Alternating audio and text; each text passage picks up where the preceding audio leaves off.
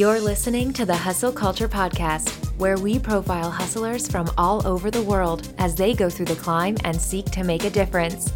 Here are your hosts, Tayo Roxon and Carlos Gill. Welcome, everybody, to another episode of Hustle Culture. Today, as usual, I have my amazing co-host, Carlos Gill. Carlos, what is up?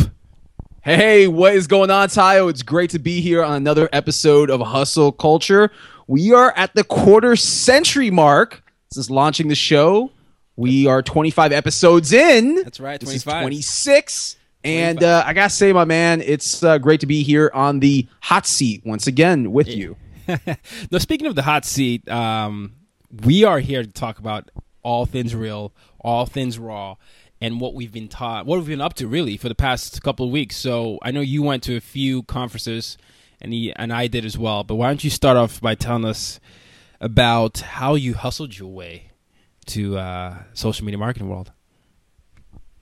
Yeah, so since we last were on air recording Hustle Culture, I spoke at Social Media Marketing World. It was the second year that I had an opportunity to speak at Social Media Marketing World, which is a event hosted by Social Media Examiner. It's the largest social media marketing conference in the world. This year, there was over 3,000 attendees, and some of the biggest names in social media marketing go to this. Guy Kawasaki, Chris Brogan, Jay Baer, Mari Smith, Kim Garst, on and on. And you know, this year's keynote was Gary Vaynerchuk, someone who we talk about quite a bit here on the show. Anyways, it was a great time, Tayo. And this year I was speaking about Snapchat for Business. I actually had two sessions. One of them was a panel that I moderated. It was myself joined by two well-known Snapchat influencers, Sean Doris being one of them, Sean Ayala being the other, and then also the head of social media for the San Diego Chargers and the social media for L'Oreal, so two big brands. And the other session was just a solo session on my own. I spoke to about 500 marketers around how to get started on Snapchat, how to use it as a medium to convert sales. So great time overall, but I think the story that I know I like to tell others is how does that happen? How does one actually get to speak at these events? Because as I start to mature in my career, I'm starting to meet a younger generation of marketers out there. I'm sure, Tayo, you see the same thing on your end. I'm starting to see a younger generation of marketers out there that are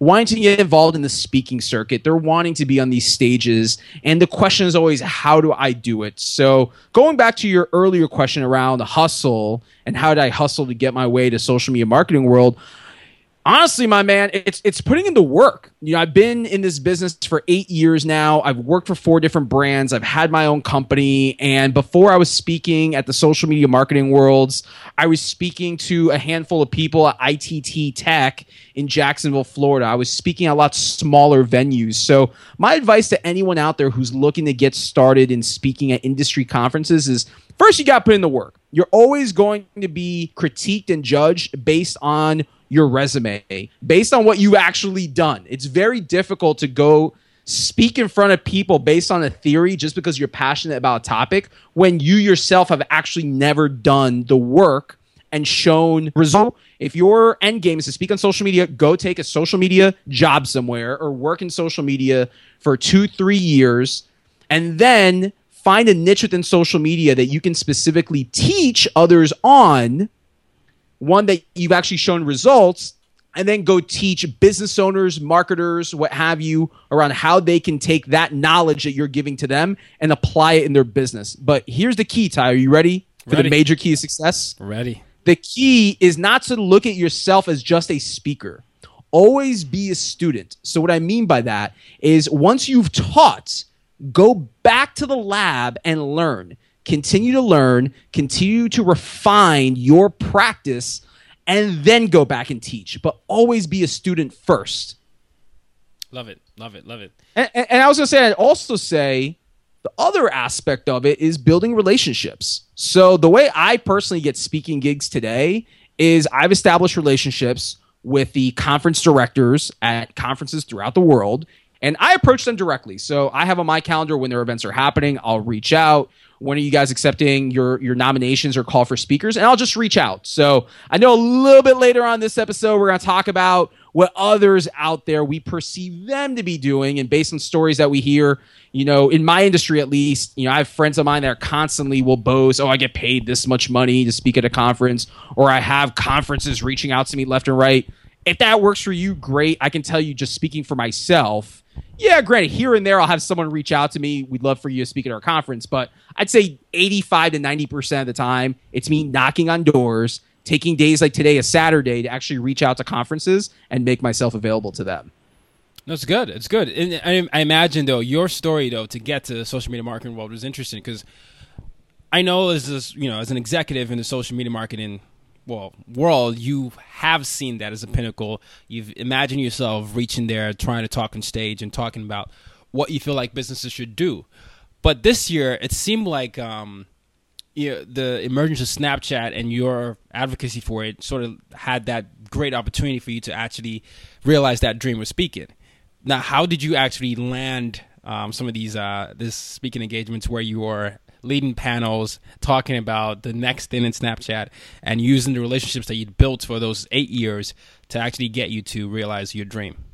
Yeah, I gotta say, Tayo, besides hard work, it's honestly, man, it's a combination of just being blessed, building the right relationships, and doing goodwill for others. So when social media marketing world first came out on the scene, I want to say it was 4 years ago now, I reached out the first 2 years and I was actually turned down. Yeah. I have no problem saying it. I was turned down. I was told, that I really wasn't a fit for their event back then.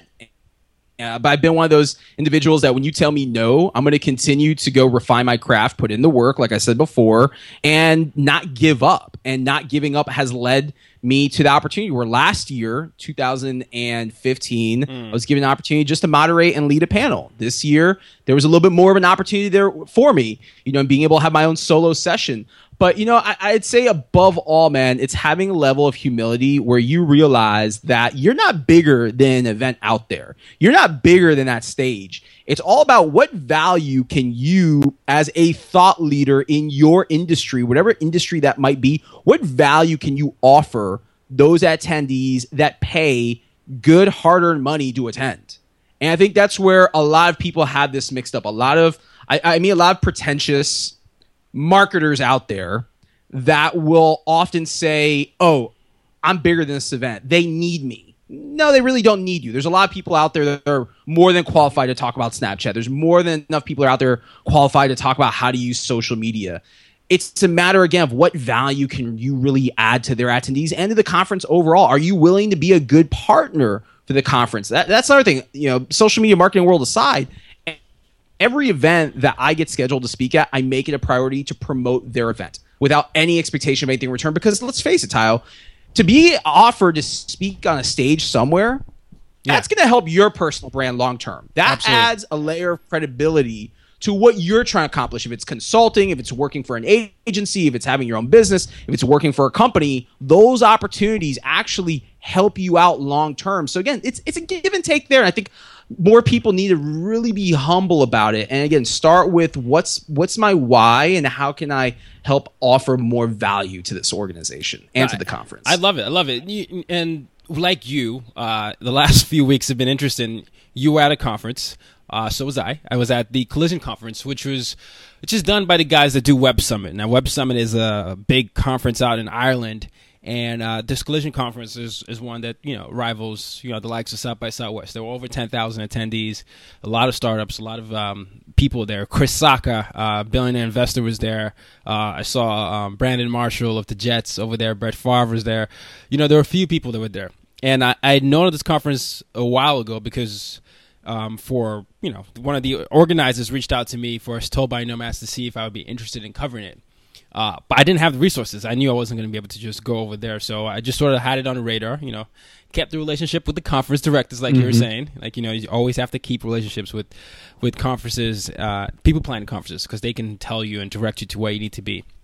So when I finally got the opportunity to lead the editorial at the company that I work at now, which is called Branded You, and what Branded You is, for those of you that didn't listen, that haven't heard the last episode where I mentioned it, or 2 episodes ago. Brandon Jew basically brings industry experts from the world's most innovative brands together with unique educational and career opportunities. And the whole goal is to inspire, educate, and empower millennials to build a career doing what they love. So my job as the editor-in-chief is to basically produce, run every single editorial on the media and social media side to create these resources and have the professionals and industries that these millennials care about to talk about what exactly it is that it takes to build a career in sports, music, fashion, anything that you can think of from the best brands in the world. So I told my my boss and said, hey, look, I know I'm running the editorial for this and I'm leading the direction for this. I think that this conference would be great because naturally, with over 10,000 people, there'll be a lot of people from these industries that millennials care about, my generation care about, and I could interview them. And then he said, yeah, sure, it's great. You should go there. You can go there if you think you can, but make sure you come back with 40 interviews. And this is a 3-day conference. So I immediately, naturally I'm very competitive. And I was like, wow, 40 interviews in 3 days. So that's about 13 point something for 3 days. And I have to figure out the best way to get there. And mind you, the only contact I had was the conference directors. And I reached out to them and said, hey, these are the people I would love to interview. But they weren't, they couldn't guarantee anything. A lot of these people have publicists and big people that they're behind the wall that they can't just, go through there. So I basically decided that I was still going to go. So I went, and I had told myself I was going to go a day early and a day after. So the first day I went there was a dinner. So I went there and I built as many relationships as I could. Just say, hey, this is kind of what I'm doing. And just position it as soft pitch. Like, hey, this is what I'm doing. If someone was interested in sharing their story, because, a lot of people love to hear their stories, just let me know, and I'll be happy to do that. And I woke up early, the first day of the conference, and I just told myself, I'm going to have to pump up my charisma and have enough energy to talk to as many people as I could, because all I was going to do was walk around the conference. But let me stop you there, Tyler. You are one that does not lack any charisma, though, my friend. Well. It's a different thing if you're trying to. You're being a little too humble now. Well, it's different if you're trying to get them to come to be in front of a camera to talk about their career, especially if they're strangers. To say, hey, I see you work for such and such. Would you be interested in spending 5 minutes to talk about your career? That's a whole different ballgame. It's not like you're asking someone out or anything. So I did that, and I remember feeling exhausted but feeling fulfilled. But at the end of the first day, we had 29 videos. And I was like, this is incredible. And this is great because I put my mind to this particular mission, and I was going to be as friendly and as good as I need to be. But what I noticed worked was I was out there being as sincere as I wanted to be. I told them, hey, I run a site for, I told them my story. I'm a millennial myself. I'm pursuing my passion, and what I'm doing is helping others pursue the passion. All it'll take is 5 minutes of your time. A lot of people said no, but it wasn't like a hard no, and a lot of people said yes. So I want to get straight. You were just randomly walking up to people interviewing? Randomly walking up to speakers, randomly walking up to attendees, randomly walking up. Because, look, my boss said 40 interviews. I didn't have any other contact, and I was like, I'm going to still do this because I think this is a great way for me to meet people. But it's also a great opportunity for me to pump out 6 months of content in 3 days. So I did it. I was tired. I was exhausted. First day went better than expected. The second day wasn't as successful as the first day, but it was still successful. And then the third day, I was completely drained. But I had finally surpassed my 40 video goal, I ended up having 51 videos. Tell us about some of the people that you interviewed. No, I will. But I want to wrap up the story by saying, you were talking about your story with hustling to get to that conference. My story of hustling to get this videos was the only thing I had was a goal, and I had an invitation to something. And I think many times in life, when you have an opportunity to go somewhere, the road is not paved in such a straight line for you to get to where your destination is going to be. You have all the resources you need. I had access to the conference, I had access to Press Pass, and I had a paid flight. Boom. The rest was up to me, right? And I had to figure out a best way to get creative with that. What I could do to position myself was make myself look as professional as possible and have my colleague set up a nice camera and everything look professional, so it wasn't intimidating. And I had to just really talk from the heart and talk about why I was passionate about what I was doing. And I think that that's a message that I think that gets lost in a lot of us when people say, I can't achieve my dream because the road is not simple for me, or no one gave me this silver spoon. It's not necessarily like that. A lot of times you have to go and take it. And I'm not going to tell you that it was easy. I'm not going to tell you that it was not frustrating, not waking up in the morning not knowing if you're going to have a quota, because I was under pressure from my boss because I had basically promised him that I was going to get 40 interviews without knowing what I was going to do. So just remember, it's always up to you, and think, always second guess whether any doubt you have, because there's always a way. Now, the most interesting part, I think the most interesting interviews for me were the startups. I loved talking to the fellow 20-something-year-olds who were just getting started and talking about why they were leaving their jobs to pursue this because they felt like they were solving this problem. Or, best conversation they had was someone that said, I know that this might not work, but I'm actually getting closer to something that I'm passionate about. And that's the most important thing. I'm at a conference where some of the brightest minds are, and I'm going to learn about the next step to position myself to be a better business person and a better person overall, because I didn't want to waste the next something years of my life.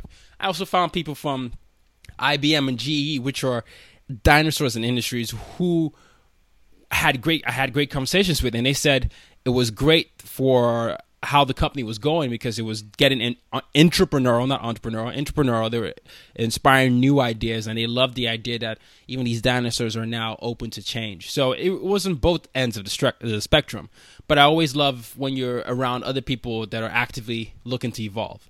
And for me, having those conversations and those interviews were validation of people like you and me who are following their path, which is to, in my case, to be a great media executive, in your case to own your own agency. I think it was always great to have those kind of reminders. So that was my collision story. It's kind of why I've been off the radar for a little bit, because I've been pumping out content and producing. But there's nothing better than when you're being challenged in a way that you feel like you're only going to grow into the person that's able to achieve that dream. So at a point when you were there, were you thinking, you know what, this is really, really hard. What am I doing here right now? Like, was there any doubt that you weren't going to be able to get through the day? And I also got to say, not to make it sound like it was any easy feat, but I know Collision had thousands of people there. So really, how hard could it be to draw people in and do an interview with them? Well, I mean, I'll paint the picture for you. I mean, a lot of people are there, for one thing, and it's it's one of the things. If you live in New York City or any of these big cities, and a stranger comes up to you and says, "Hey, can I talk to you?" Your immediate reaction is to be like, "Wait, I'm not buying. I don't want anything. What do you want?" That was kind of the apprehension I had, because I'm not saying. Once again, I have to stress this fact. This is a conference where there are a lot of strangers that I have never met before, and I'm walking up to someone as a guy with, where the name tags are in several places, and you're like, hey, you work at such and such. Like, do you mind if I talk to you for a few minutes? No one is in there for that. They're at a conference because they've already planned meetings that they're going to meet up with people. They're going to meet up with vendors. They're going to meet up with their colleagues. They're going to meet up with speakers. I'm possibly taking time away from something they were already going to do. So was there any time where I felt like I wasn't going to be able to do it? It crept in, but there were moments where I realized that what I was doing was a lot harder, and then a lot harder than I gave it credit for. So I just decided I was going to be there very early and stay very late. Very early meant I could catch someone just coming in and said, hey, I know this starts do you want just, sit down here for a few minutes? And very late is like when people are winding down in their day, and I catch them in a group setting. I can say, hey, before you guys head up for lunch, what do you guys think about doing something great for, the next generation of leaders? And I can get like 3 people that way. I just have to creatively think. And for me, being in an environment where I'm creatively thinking always inspires me. So, I mean, it felt hard, yes, but I wasn't, I didn't let the doubt creep in, because I knew I couldn't get back home without having at least 40 interviews. It wasn't like I had a choice. I mean, I basically used a lot of the company flight to go there because I said I had 40 interviews. So if I went there and I came back with 20 interviews, it wasn't like my only option was to get that goal or surpass it. So I didn't allow myself to think that way. So right on. Yeah. So switching gears to the next segment here on Hustle Culture, at the top of the show, I said we're a quarter of a century in, and we've done over 25 episodes of Hustle Culture now, so congrats to you and I, Tayo. And we've had a couple of episodes that really stood out on our radar since we got started. For me, it was actually a couple of episodes ago, the episode around fear of success, dealing with haters. For you, Tayo, which was your favorite interview and why? For me, it was two. It was Kristen's episode. Kristen is someone I've gotten to know over the last 2 years, and I've always loved and admired the way she talks about her cause and her bravery and how she turned her bullying and scars into something beautiful. So I love the honesty that she talked to about it. I mean, I think that episode actually basically made me cry. I remember that. And then I remember that. Yep. The other episode that was the one before yours, which was the one where we talked about what we wanted to do at the beginning of the year, our dreams, how we hope to achieve it. I thought that was one of the first ones where we were really honest with, the big goals that we're trying to achieve. And those are always my favorite ones, when it's as real as it gets. Yeah, for me, the one, like I said before, fear of success, dealing with haters, for me, that was, my favorite episode thus far, because I think it was probably as real as it gets. I was really passionate on that episode.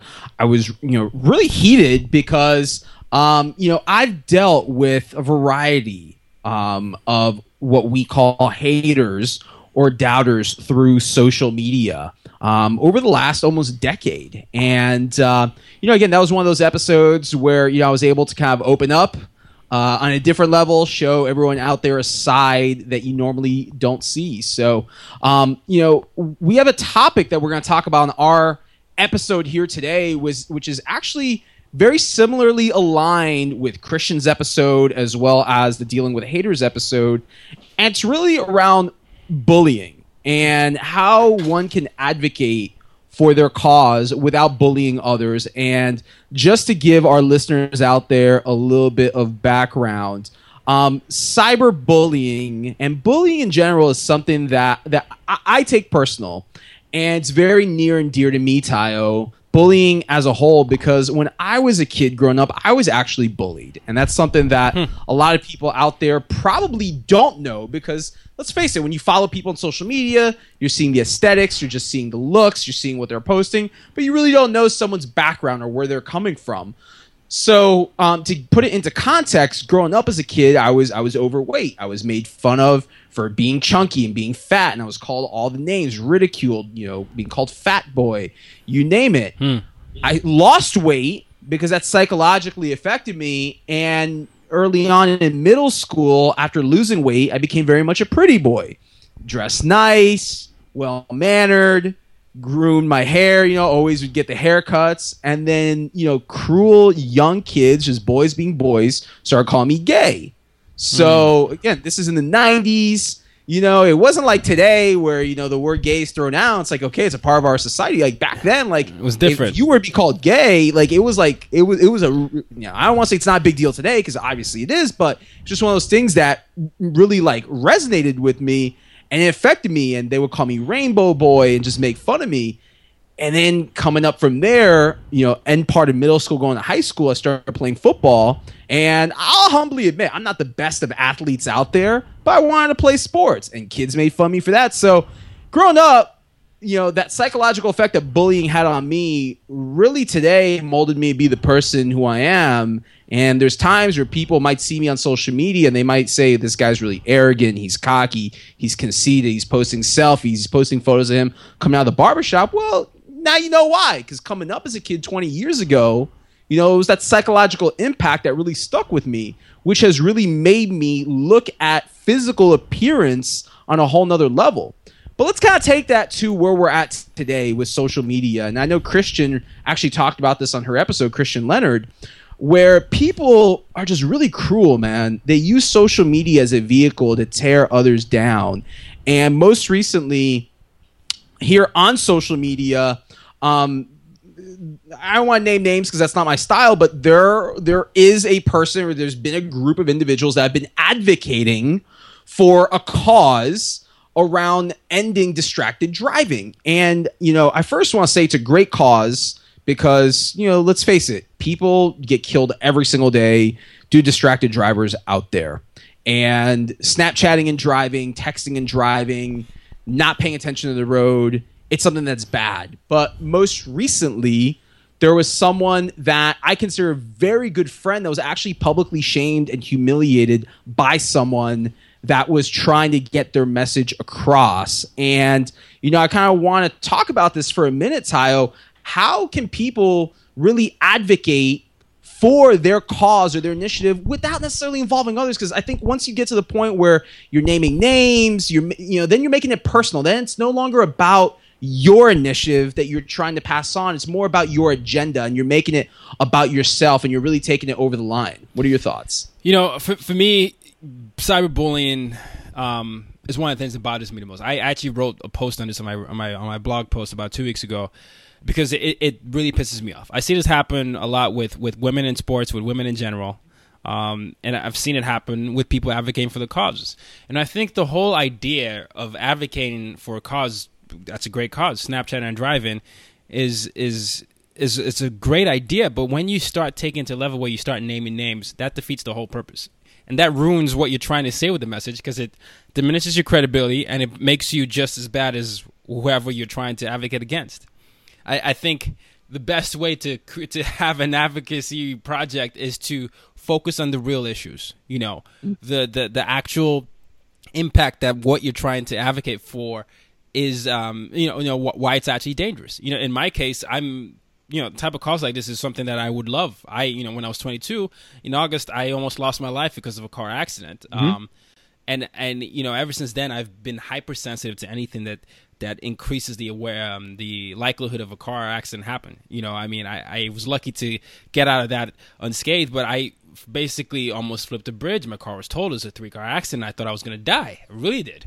And ever since then, I've always been hypersensitive to that. But if someone came at me and was giving me examples of people and putting that on Facebook or Twitter, then I think, unfortunately, that you're going to lose me because you're tearing someone down. And you shouldn't ever see yourself or put yourself in a position where you're tearing someone down just to elevate yourself. That defeats the whole purpose. And I'm always amazed by the amount of confidence people have behind the Twitter, behind Twitter, behind YouTube, behind Facebook. If you look at YouTube comments, some of the most appalling things are said there. I always call these people Twitter gangsters. Drake would call them, Twitter fingers instead of trigger fingers. But that does not make you more of a man or more of a woman. That just makes you a little kid. Because that is what, like you said, little kids do. When they're young and they don't understand something, they just start pointing people out to others and start laughing at them, making names. Do you think that by saying that, look at how bad this person is doing such and such, that means he's a bad person, and putting that out to thousands of your followers is going to make them feel better? Well, I'll say this, my man, to build upon what you just said. If you have to tear others down to make yourself feel better about a cause, then you really need to look at yourself in the mirror. Because when you're advocating for a cause, you're advocating for the reasons why this cause could essentially better humanity. In this case, how advocating for ending distracted driving can save lives. You don't make it about an individual because one person is not the cause. One person is not the reason why people are driving distracted. Now, I will say, if a person is doing something that you might not necessarily agree with or see eye to eye on because there's a difference of opinion there or there's a difference in belief, then there's ways of maturely as adults and as professionals handling those grievances, such as going offline. You pick up the phone, you talk about it, okay? You private message someone. I will say this in all fair honesty. At one point, I was very guilty of driving and snapping with my daughter in the car, with myself, with my wife. I was very guilty of it. I had people in our community, in the social media marketing community, reach out to me. And you know what? Honestly, I'll admit there's times where I blew it off. Like, you know what? Like, they just need to relax. And it wasn't until a prominent individual who a lot of folks know, Mitch Jackson, actually took action to not only he reached out to me privately, but he unfriended me on social media. And then he and I talked about it going back to social media marketing world in San Diego. It was that moment where actually having a level set conversation made me realize, you know what? This is bad. There are people that look up to me in social media, and I probably should change my position on this. And what I did was I course corrected. That is, I think, an effective way to build advocacy in that sense. Go one-to-one instead of one-to-all.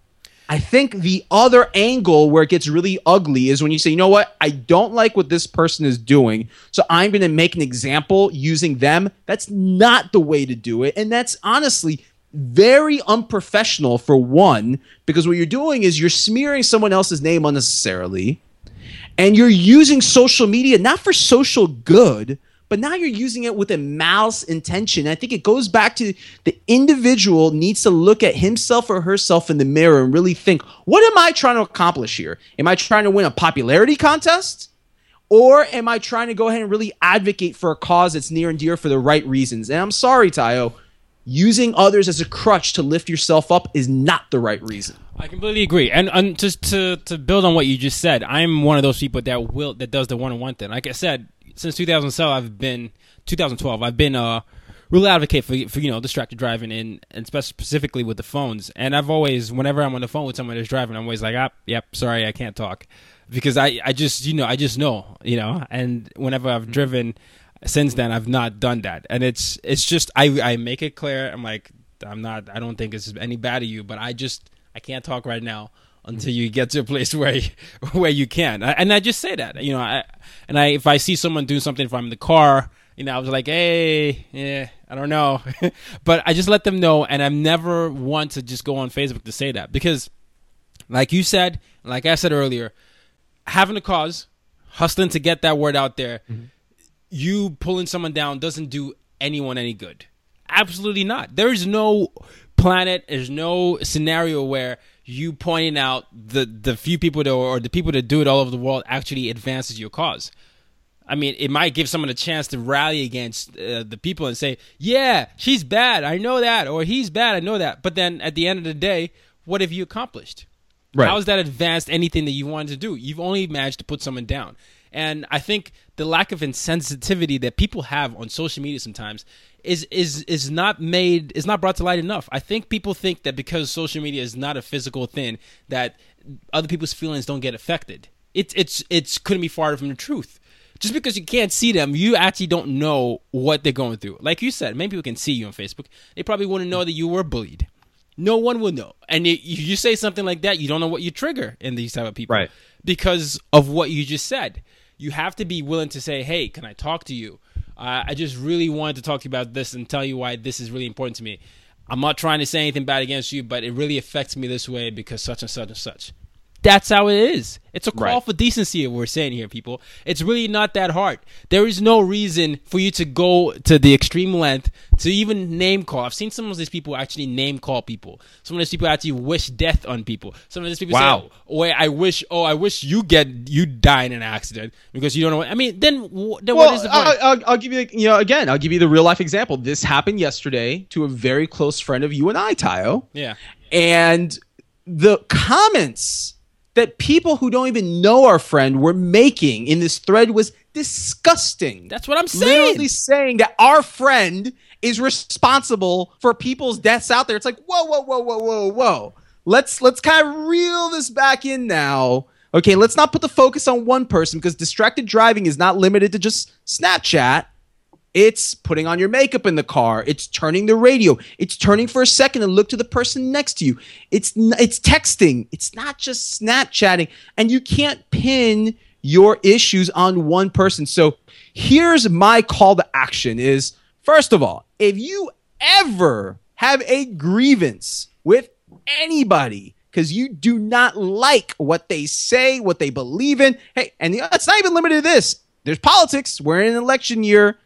Trump, Hillary, Bernie, if you do not agree with someone's position on whatever it might be, self-censor. And what I mean by that is if you've already tried to go through the offline channels, you've tried to reach out directly, and you still at a point where like, you know what? I'm really not seeing the value of being connected to this person. The easiest thing to do is self-censor, unfollow, unfriend. And as soon as you do that, you will see that person will just magically disappear and they'll be gone.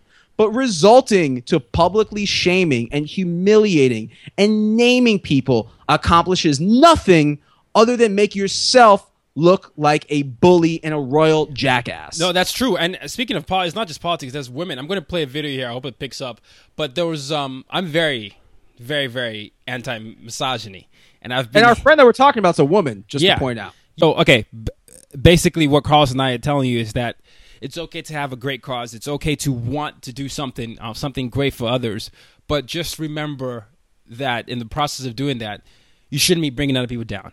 Like we said, it doesn't do anyone any good. It doesn't do you any good. And it really doesn't actually help the cause that you're trying to advance. So, just think about that. That's a major key right there.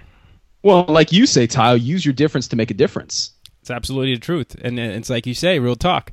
So speaking of real talk, another thing that's been in my mind recently has been the comparing syndrome. I've noticed a lot of people like to compare. I've been guilty of this in the past.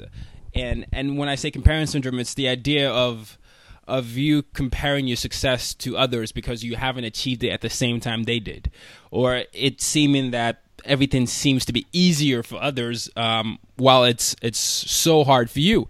And I'm going to be honest. I've had several of those moments myself, but one of the things that I've started to check myself on is realize that everyone has a different career path. That no matter how I feel something is easier for someone, or no matter how something easy may seem like to others, there's been a personal obstacle that I'm not privy to, that you're not privy to, and that it doesn't do us any good for us to speculate on that. I mean, I'll give you a few examples. At the age of 23, Tina Fey was working at a YMCA. The age of 23, my personal role model, Oprah was fired from her first reporting job. Stephen King, at the age of 24, was working as a janitor and living in a trailer. At 28, J.K. Rowling was a suicidal single parent living on welfare. Speaking of other people, Stan Lee, comic book writer, didn't release his first big comic book until he was 40.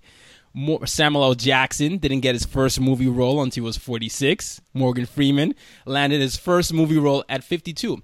Now, Samuel L. Jackson, Morgan Freeman, and Tina Fey, they're known everywhere on TV right now. 42 and 46? And you're talking about people that didn't start until then? Seriously.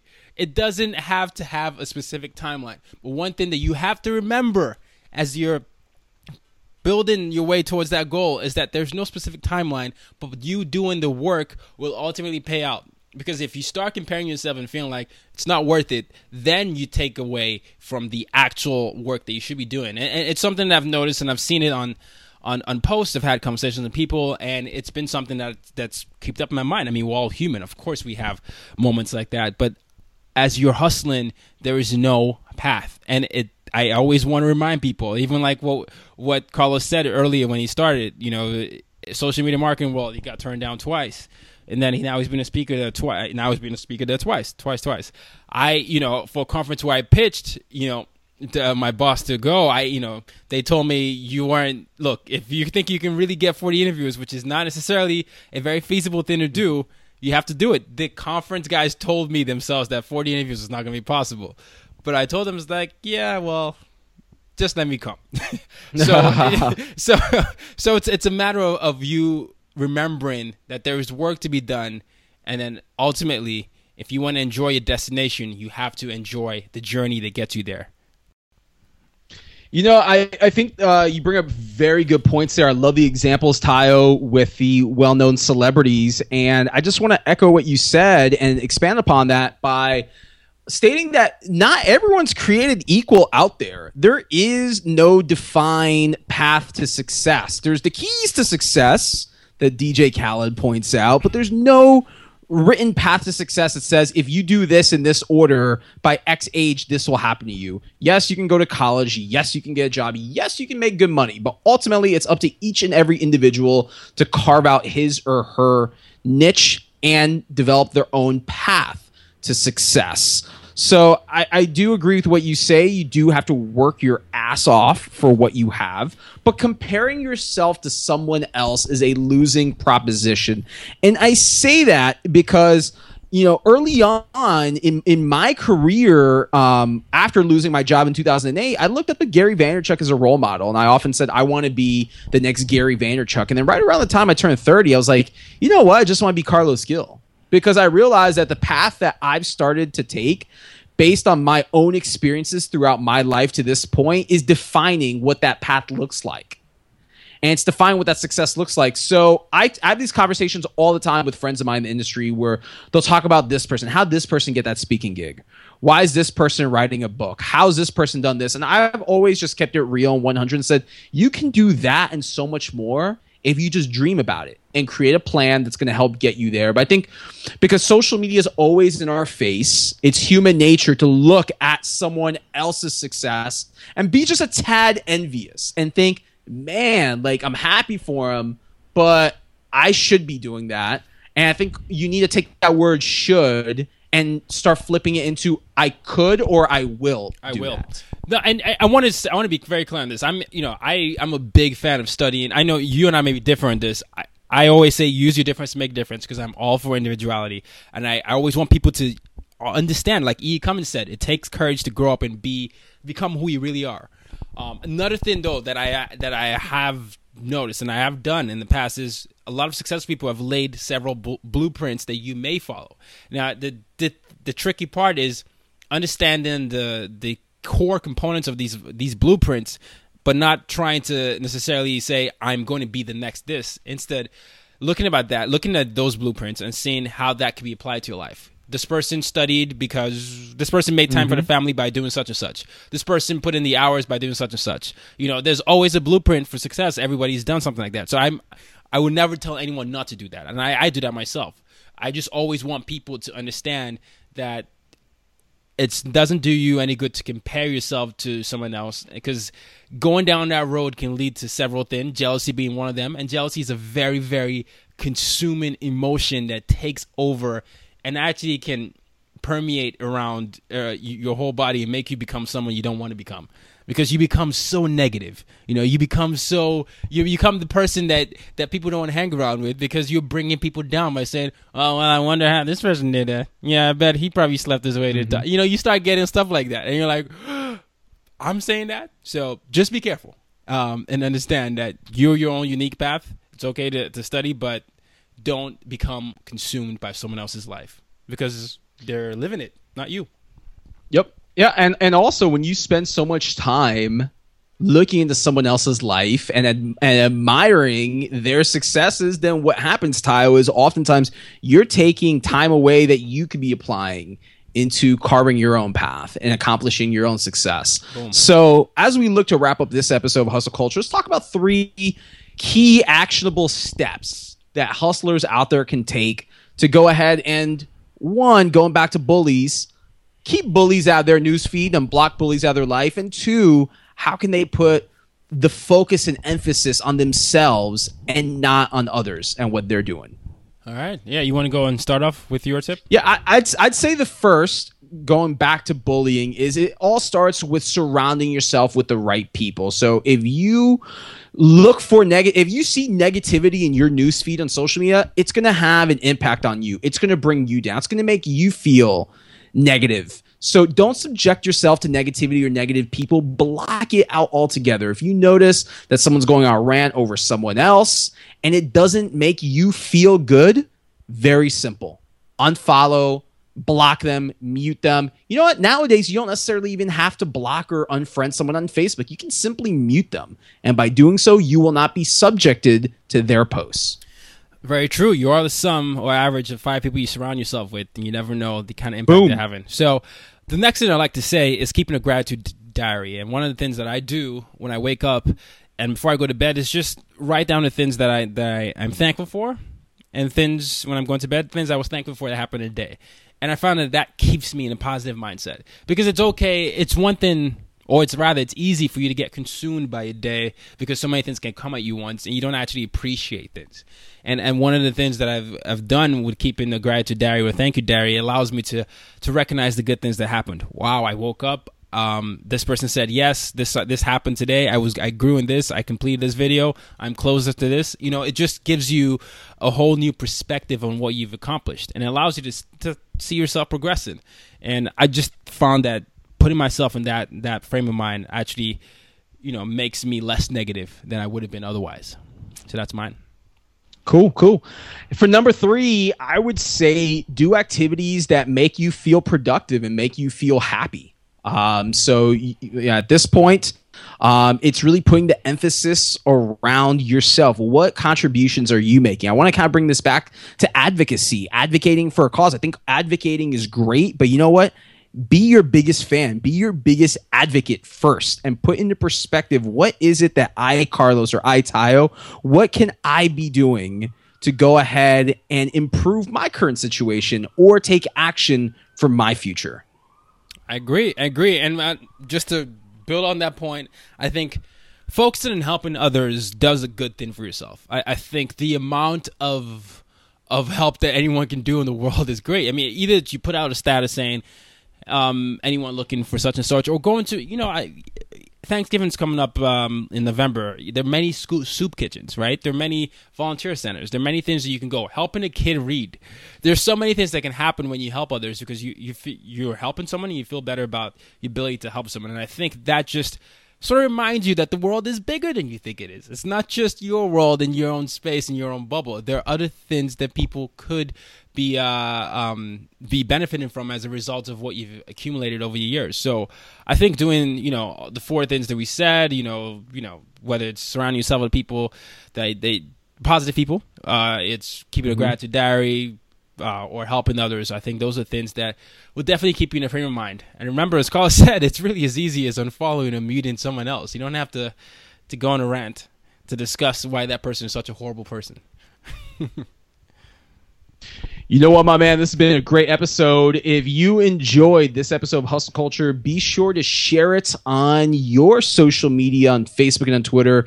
Be sure to leave us a review. And Tayo, as always, my man, it's great to do this with you.